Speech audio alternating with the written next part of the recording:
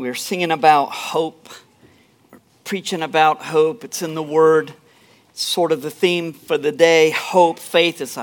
It's a theme for a while. We finally have gotten to Hebrews chapter 11.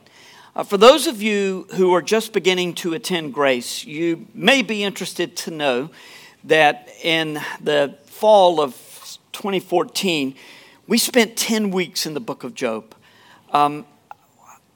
Look, I don't. If you're anything like I am, if you have any interest in sermons, I'd much rather read it than hear it.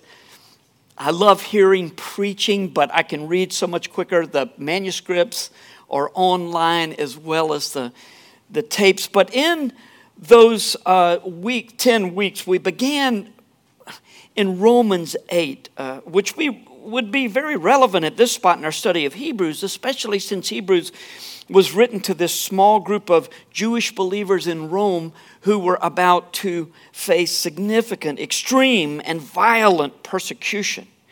When you read the book of Job, you're almost breathless as you watch wave after wave of disaster come upon him. And this great tragedy in his life was so much greater in the whole than it was just taking the individual parts and saying, oh, that's bad, that's bad. When you think about it all together, it's just awful. You ever noticed how the patterns that are in Scripture so often end up being patterns in our lives? Another one of those series we did not too many years ago was in the book of Genesis, and it was stunning how relevant the book of Genesis is to today. They acted just like we act, and we act just like they acted. We're all through history, there are certain patterns in individuals, but there also seem to be patterns in the way things happen. Hopefully, none of you have experienced the kind of devastation that Job faced, but I'm going to guess that you understand what someone means when they say, when it rains, it pours. I mean, you just have something bad happen in your life, and then another bad thing, and finally at some point you're like, really? Right now, really? Cancer's not enough? And losing my job? But the transmission has to go out? Really? It's just the way it seems to happen. Maybe the most difficult thing for Job was this absolute and utter isolation. I mean, his wife said, Job, just curse God and die. Obviously, this is too much for anybody to handle. And his friends sat silent for a week, but then they judged him. Guilty! Guilty! It must be you, Job. There's no way these bad things would happen to someone unless God were judging them. Do you think this is the blessing of God on you, Job? You're guilty.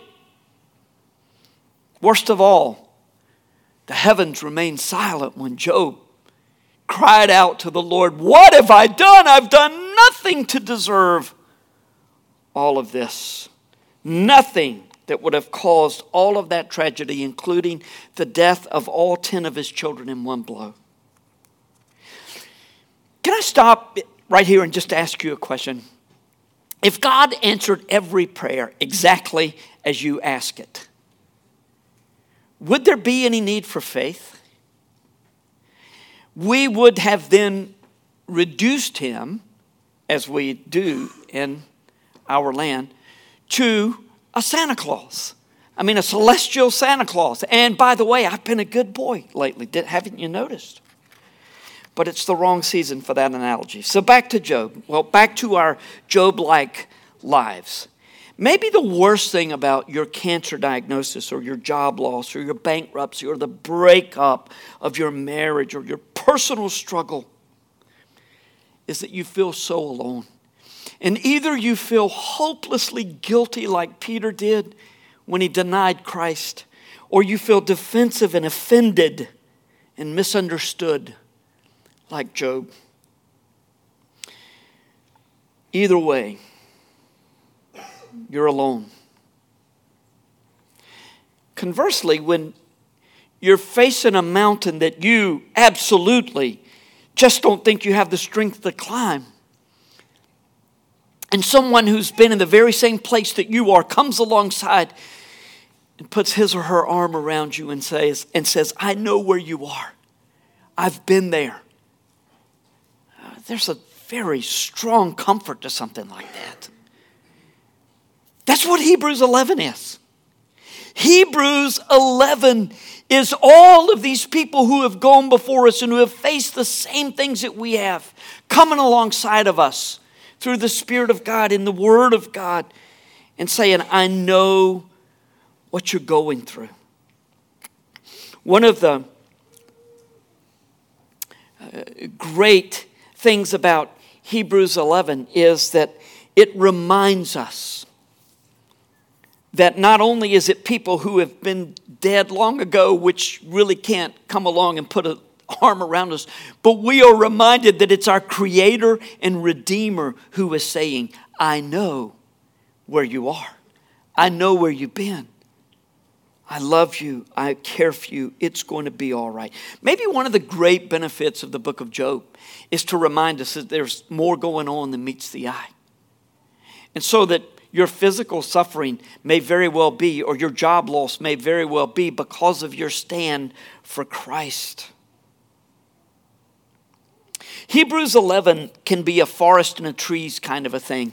When someone says, I'm afraid you can't see the forest for the trees, you understand what they're saying. They're saying you're so focused on the individual trees that you don't see the big picture. You're so focused on the details that you've missed the larger focus. You can do that in Hebrews 11, focusing only on all of the different characters who are commended for their faith. But if that's your only focus, you're going to have trouble when you get to Samson and Jephthah. I just see very little redeeming value in those guys. Obviously, there's more to it than just saying, follow this person's example, follow this person's example.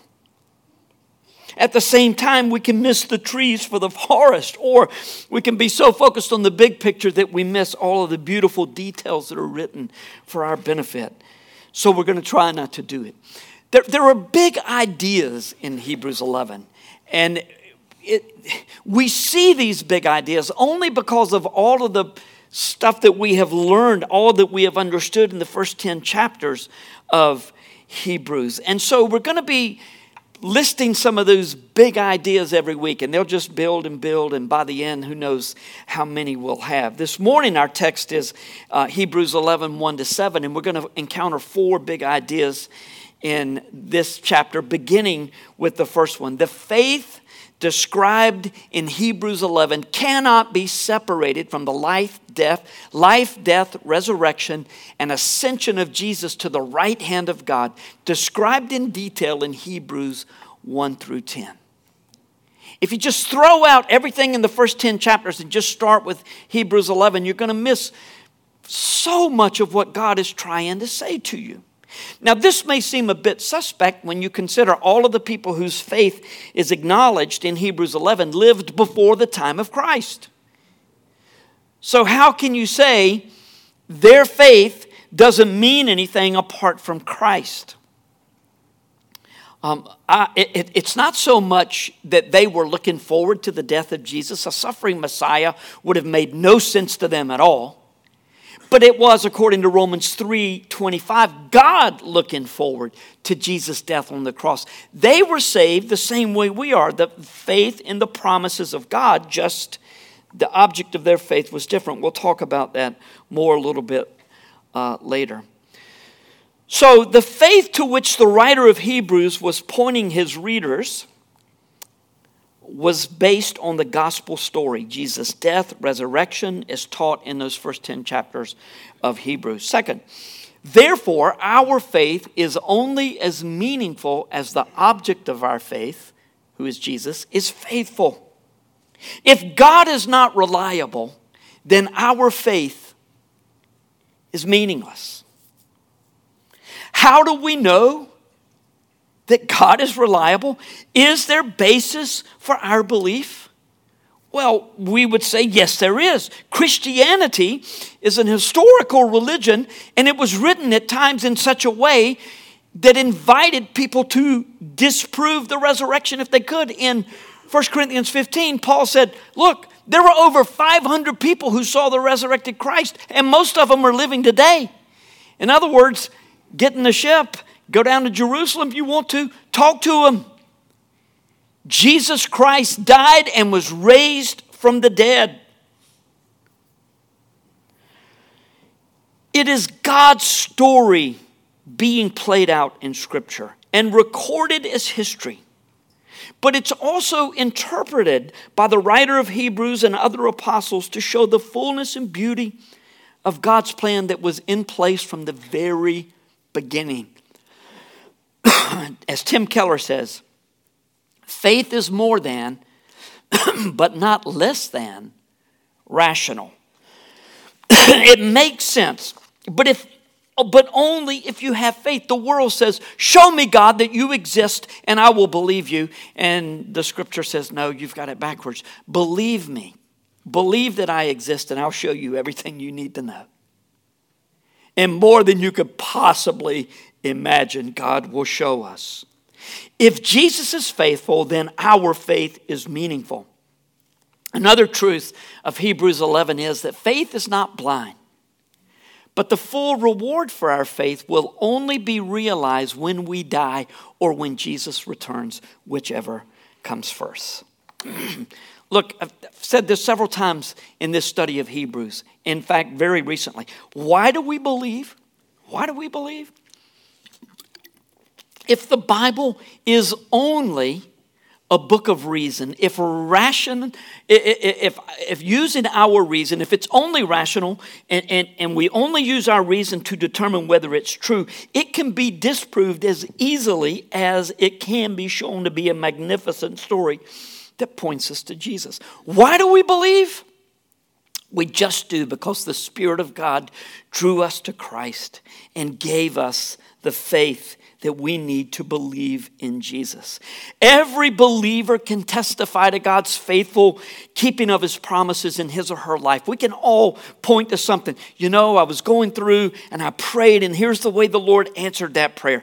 But we will not see our full reward until we are in heaven. Faith and hope in Hebrews are closely related, and hope, as we find almost every week in this part of Hebrews, is wrapped up in eternal life with Jesus. Not so much in the hope of this life getting better, although it often does. But our hope is in eternal life.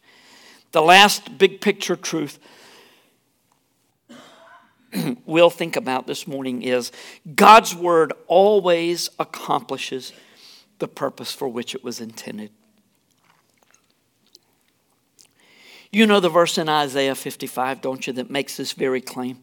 My word shall accomplish that which I purpose, and shall succeed in the thing for which I sent it. God's design for us is that our faith is inextricably linked with His word, this word that we find in Scripture. When God's word is spoken to us, whether it's from what we're reading, whether it's the preached word, it's the shared word amongst one another, when God's word is shared with us, it either brings judgment or grace. You're going to see all four of these truths being played out in just these first 7 verses that we're going to be reading.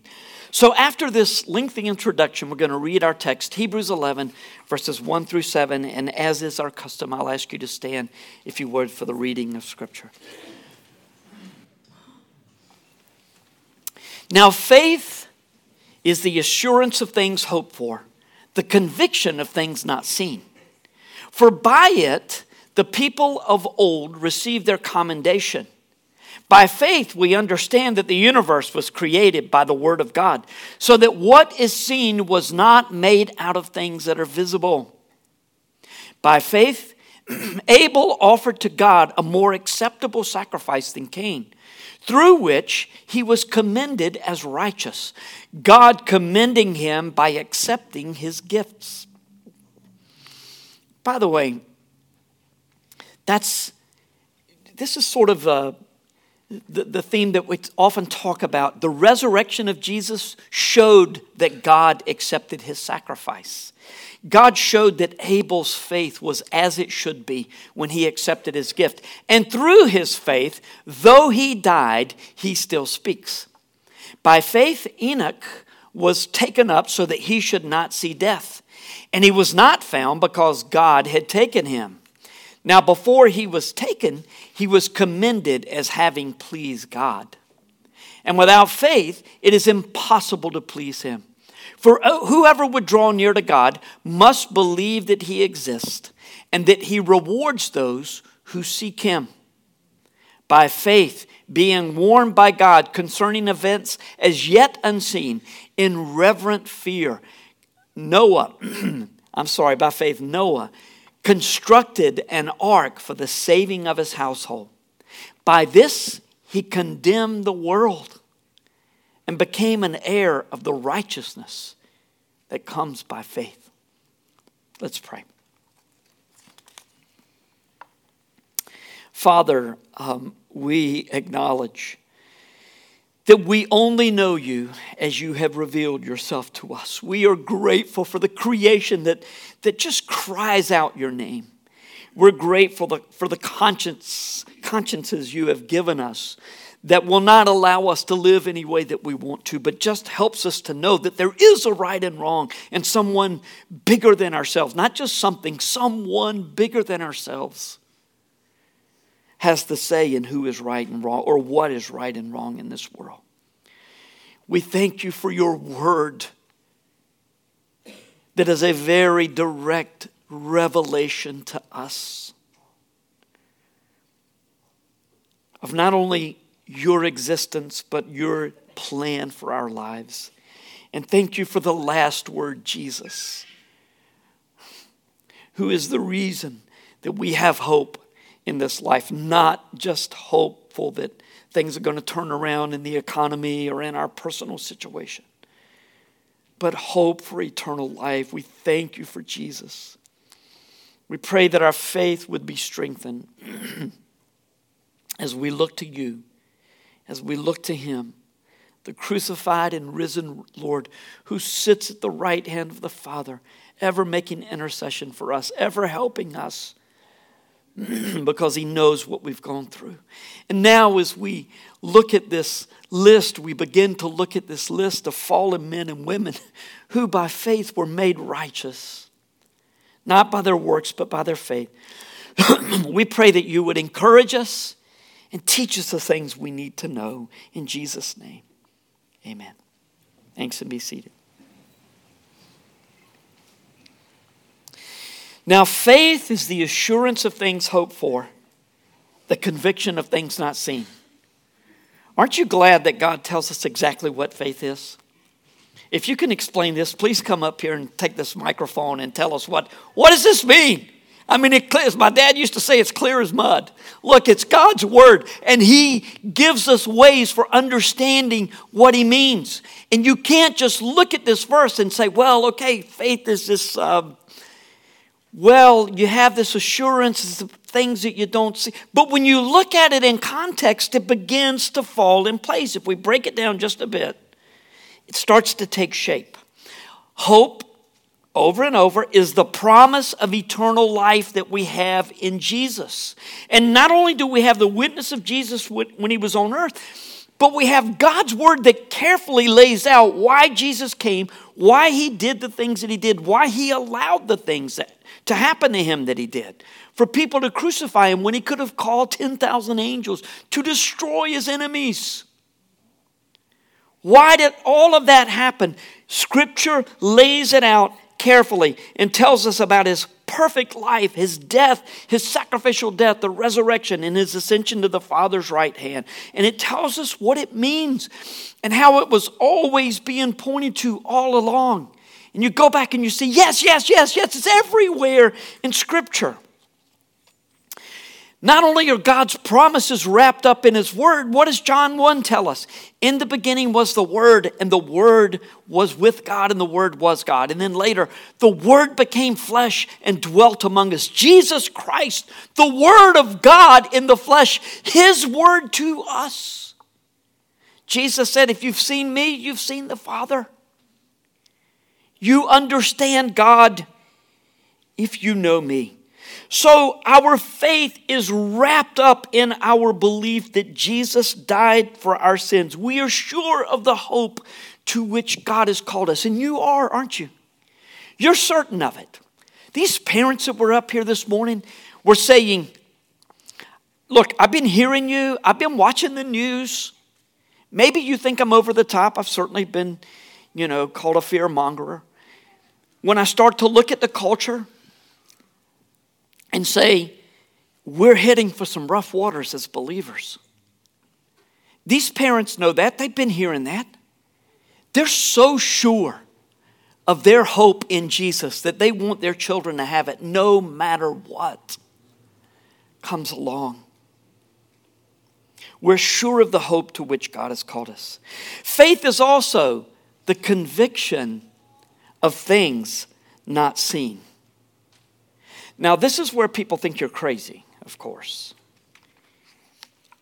Please show me some evidence of this God that you believe in.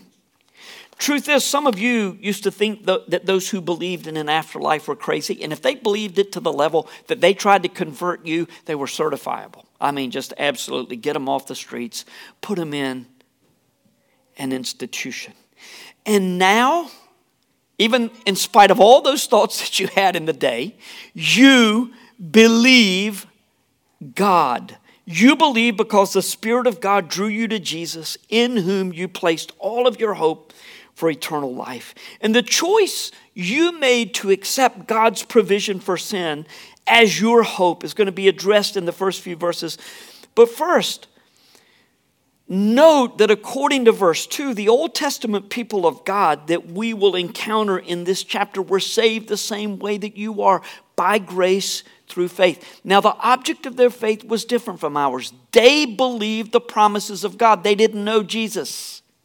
Even though they recognized Psalm 22, even though the rabbis interpreted Isaiah 53 as referring to Jesus, or not Jesus, but they interpreted it as referring to the Messiah. It's like they interpreted it differently than a cross. They figured, well, he's going to suffer because he's going to be the leader and people aren't going to like it, but he's going to triumph over. They just had to make up something to satisfy their minds. And when they came to see Jesus on the cross and it hit them that Isaiah 53 was referring to this one, they reinterpreted Isaiah 53 because they couldn't bring themselves to believe Jesus was actually the fulfillment of Isaiah 53. In fact, if you go far enough back in AD 300 or so, this is really technical, but the Jewish scribes who were pointing the Hebrew text, in other words, they were adding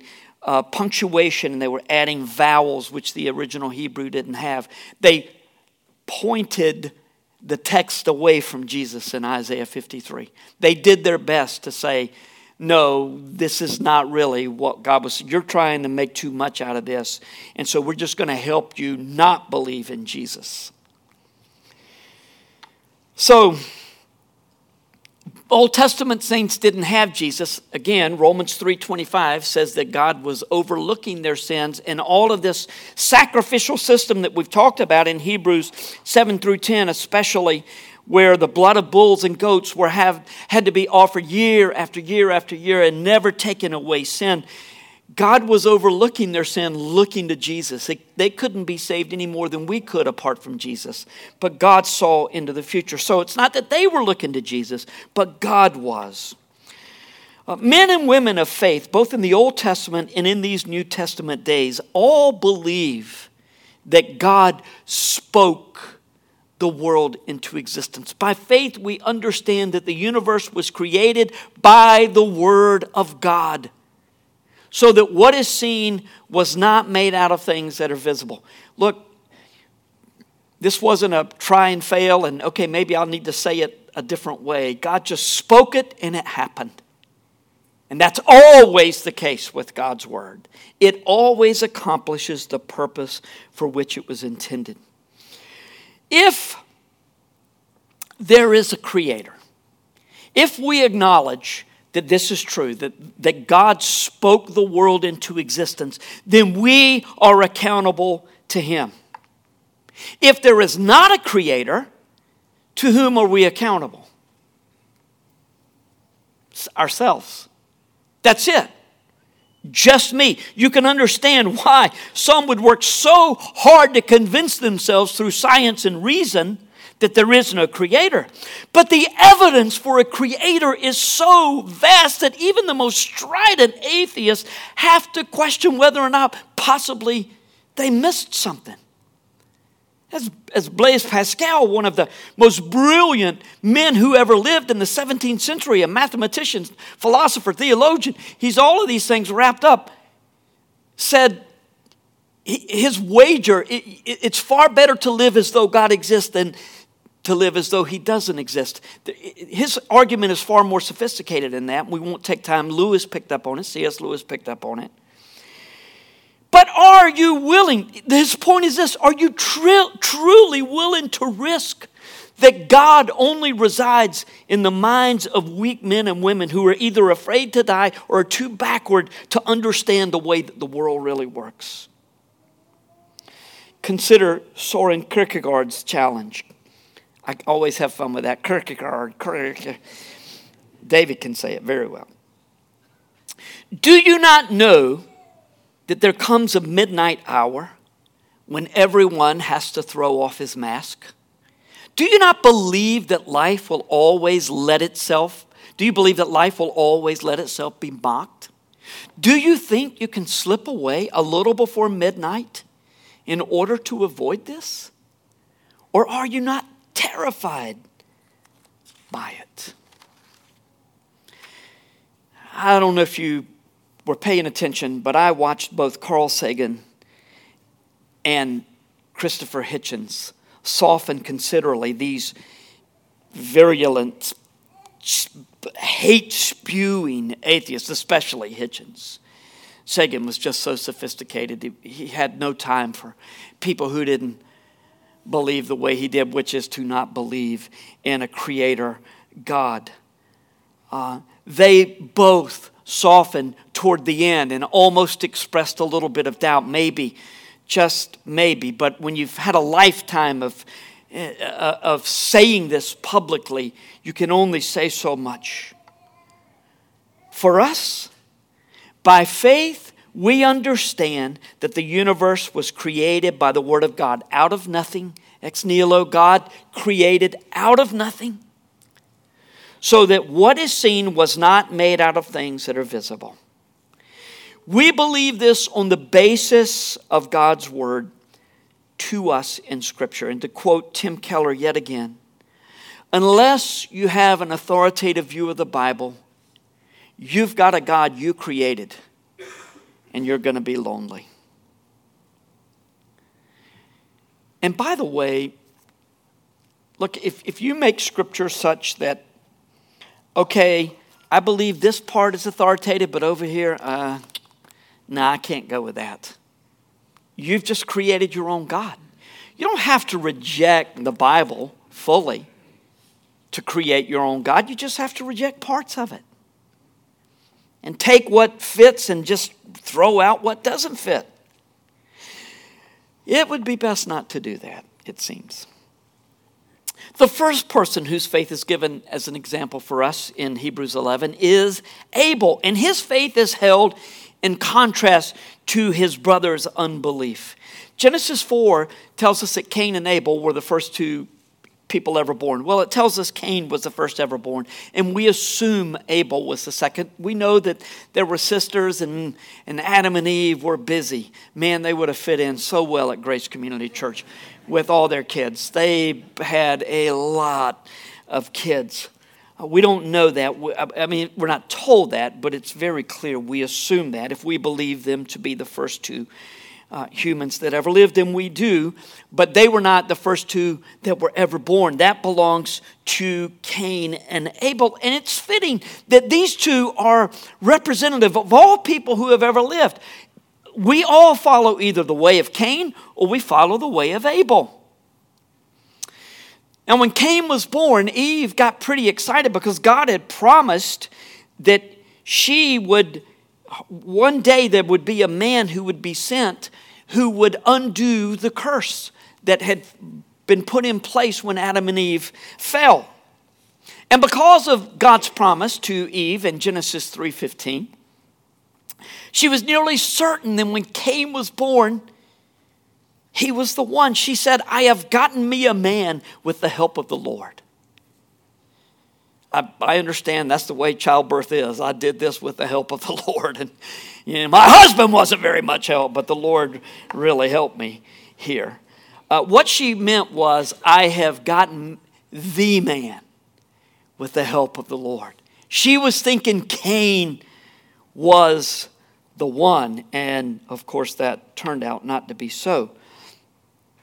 Cain and Abel knew everything about God that Adam and Eve knew. They knew about the cost of sin. Adam and Eve had told him the story, I'm certain, somewhere along the way. And even though we're not told about God's instructions to them to bring offerings to the Lord, we don't hear really about offerings and sacrifices in detail until the law in the book of Exodus. But it's very obvious all along the way, people brought sacrifices to the Lord as offerings to Him. And Cain and Abel certainly knew about that. Now, Cain was a farmer. Abel was a shepherd. Nothing wrong, nothing right or wrong about either one of those professions. The problem in this story is Cain's heart. He brought the best fruit that he had from his garden. And clearly his thinking was something along the lines of, surely the Lord will accept this. Look at what I've accomplished in this garden. He's going to be proud of me. Abel, on the other hand, knew that he was so unworthy that he dare not present himself before the Lord without a blood sacrifice. God accepted Abel's sacrifice and he rejected Cain's offering. And that infuriated Cain, who then killed his brother. It's Abel's faith in God's promises, verse 4 tells us, that still speaks. Back in Genesis, we're told that the blood of Abel cried out to the Lord. But now we're pointed to Abel's faith. So all men and women who have ever lived either follow Cain's way or they follow Abel's way. Cain's way is that can be anyone from the worst sinner who has ever lived to the nicest, most religious person imaginable who trusts in himself or herself. Or you could follow Abel's example, which is to approach God only through a blood sacrifice. And in our day, Jesus has been told to be, or we have been told that Jesus is the end of all animal sacrifices, any sacrifice. He is the one to end it all. We approach God through faith in Jesus. So I have to ask, in which category are you placed? Where do you find yourself? Are you like Abel saying, Cain like saying, I think I can make a pretty good case for myself. I can make a decent case when I get to heaven. I certainly am going to look around me and I'm a lot better than a lot of people that I see. I don't do near the things that my neighbor down there does. So I think I'll be okay. Or do you see your need for God's mercy and like Abel, you come and say, Lord, I'm an unworthy sinner. Please forgive my sin. I know that my only hope is in the sacrifice that Jesus made on my behalf. Save me for Jesus' sake. Even though God's acceptance of Abel's offering and his rejection of Cain's threw Cain into a rage that killed his brother, the moment that Abel died, his faith became sight. And all these years he's lived with God in heaven, and he will through all eternity. Enoch, on the other hand, never died. He was just taken. God took him. So was Enoch's faith better than anybody else's faith? I don't think so. It's just that God used Enoch probably as a picture of what it's going to be like for those who are alive when Jesus comes back a second time. Come quickly, Lord Jesus. Wouldn't it be great if he would come right now and all of our problems be gone, including the long lines for Mother's Day lunch that you're going to be hitting in just a little bit, which is really not a big problem, is it? And when he comes, may we be found with faith. For according to verse 6, without faith it is impossible to please him. For whoever would draw near to God must believe that he exists and that he rewards those who seek him. And that's really an indication, is it not, that your faith can't be this kind of, look, I just believe. It's got to be specific. It's got to be intentional. You've got to think about it. You've got to go to Scripture, examine the claims, and believe God when he says Jesus is the only way. You can't just say, well, I just believe there is a good God and a loving God, and everything's going to be all right. Without faith, it is impossible to please him, for whoever would draw near to God must believe that he exists and that he rewards those who seek him. There's a whole lot of Hebrews 11, or a whole lot of the book of Hebrews that's difficult to understand, but not this verse. Hebrews 11:6 is pretty clear. But you can become confused theologically if you take the rewards that are promised to men and women of faith to mean that everything in this life is going to go just like you want it to if you have enough faith. Remember from last week, the rewards that are promised in the New Testament are eternal in nature. And the man who wrote Hebrews was pastoring the people who would hear this sermon by telling them, even if you lose your life like Abel did. Why did Abel lose his life? For his faith. Even if you lose your life because of your faith, God is going to commend your faith. And you're going to live eternally with him. You have the hope of heaven. And surely some of these people died within weeks, months, years of reading Hebrews. And the author was encouraging them to stand strong in the faith. So, in the worst of times, Abel's faith should encourage us, knowing that we're going to be with Jesus after we die. And even more so, look for the Lord's return like Enoch was taken. Come, Lord Jesus. When you are convinced that the New Testament teaches you'll be healed or everything will be put to rights in this life when you believe, then you are prone to the temptation of abandoning your faith when it goes badly. Please, I know, sometimes I think, wow, I should really talk about this a lot. There's a lot of it in Hebrews because this was such a terrible time for these people. But look, there is so much being said this day, right now, not only in Texas, all over the world. The Southern Hemisphere is rife with prosperity gospel.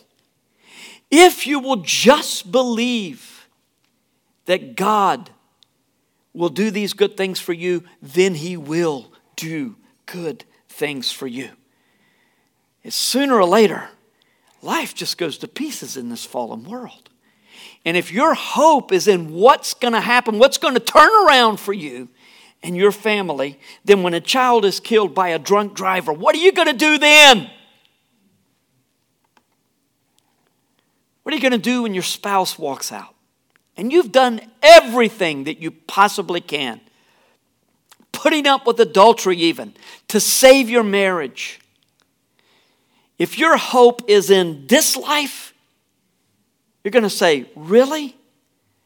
I guess I was just wrong about God. No, you were wrong about what God said. Your hope is in eternal life.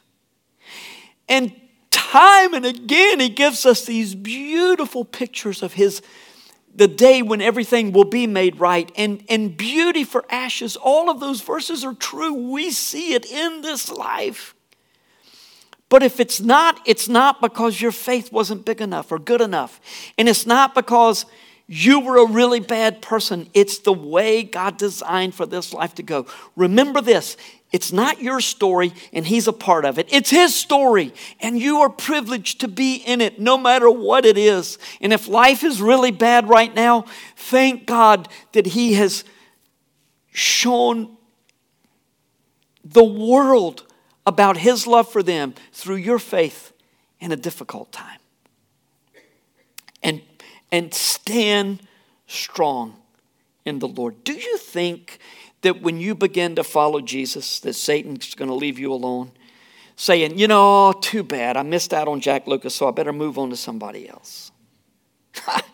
You belong to God, and his enemy hates you even more now and will do everything he can to destroy your faith. And one of the ways that he does it is to misinform you about what faith actually does and whose faith it actually is. It's the faith that God has given you that looks to Jesus.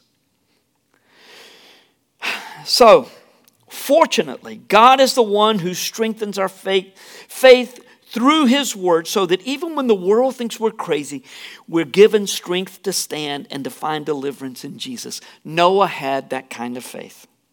I really wanted to end this message with verse 6, but the language connects verses 1 and verse 7. We've talked about this, inclusios. This is the way the author lets us know this is a block of thought. And Noah talks about, or when God talks about Noah, he's talking about events as yet unseen, and his faith caused him to act on the basis of God's word. Not only was Noah's family saved when the rest of the world thought he was a fool, but his faith spoke judgment to the world. By the way, I was seriously tempted to use this for the child dedication this morning. Just think about what Noah did for his family. The world said, "You're an idiot, Noah, you're a fool." And the boys were saying, "Dad, this really seems weird." He says, "Get that piece of wood right up there." He just kept going. And one day came, and they saw that Dad wasn't such a fool after all. But Noah's faith, one of those new words, spoke judgment to the world. Just like Abel's faith spoke judgment to Cain. If you live your life according to the gospel, then you are out of step with the world. And guess what? If you lived your life according to the gospel in 1940 in America, you were out of step with the culture. You have been all along. We have never owned the public square. We'll talk about that this year. If you're not familiar with that term, the Christian's voice in public, in society, in the middle of things. We've never owned that. The message that we preach is a message of judgment. Not that we're wanting to condemn people. That's not our job. If it weren't for God's mercy, but just by preaching the gospel, we preach life to some and judgment to others. If you believe that the Bible is God's authoritative word in which he has given you everything you need to know about him, and that your only hope of a relationship with him is through Jesus, then you are so out of step with the world that your friends and family have begun turning on you. Or it could be the case. Hebrews 11 was written for you. Keep your faith. And I, like the writer of Hebrews, is confident. I am confident that you will do that as you stand firm on the unseen foundation of God's word. I don't know if you noticed that title and thought, The unseen foundation of God's Word, I can see it. I can see it on the screen. I've got it in my Bible, on my phone. I can see the Word, yes, but how do you know that it is the very Word of God? You know it by faith. And remember this, as you read God's Word, your faith will be strengthened. God's Word always accomplishes the purpose for which it was intended, whether that be grace for those who believe or judgment for those who trust in themselves. Furthermore, your faith gives testimony to God's existence and His ways. Paul said something quite similar to what the author of Hebrews said about the kind of faith that will stand in the face of persecution and suffering. So we'll close this morning by reading Philippians 1:27-30. I'm going to ask the worship team if you will come on up now, even as I read. Don't be distracted by the people who are walking up here. Just focus on the screen. Only, Paul says to the Philippians, and he's writing from jail, only let your manner of life be worthy of the gospel of Christ, so that whether I come and see you or am absent, I may hear of you that you are standing firm in one spirit, with one mind, striving side by side for the faith of the gospel, and not frightened in anything by your opponents. This is a clear sign to them of their destruction, but of your salvation, and that from God. For it has been granted to you that for the sake of Christ, you should not only believe in Him, but also suffer for His sake, engaged in the same conflict that you saw I had and now hear that I still have. Father,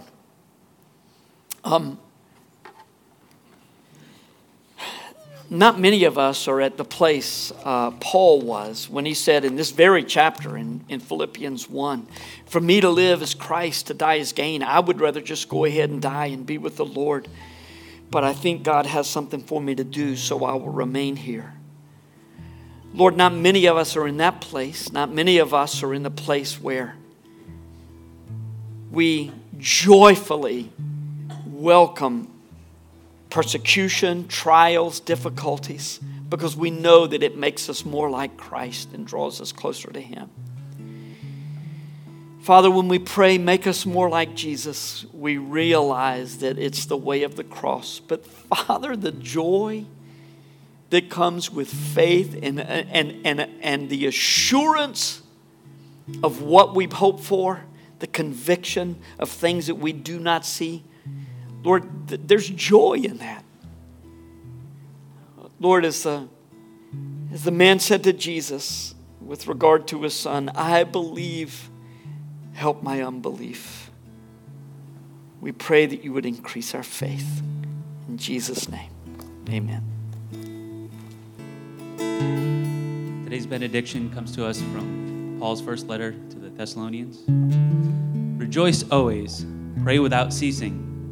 Give thanks in all circumstances, for this is the will of God in Christ Jesus for you.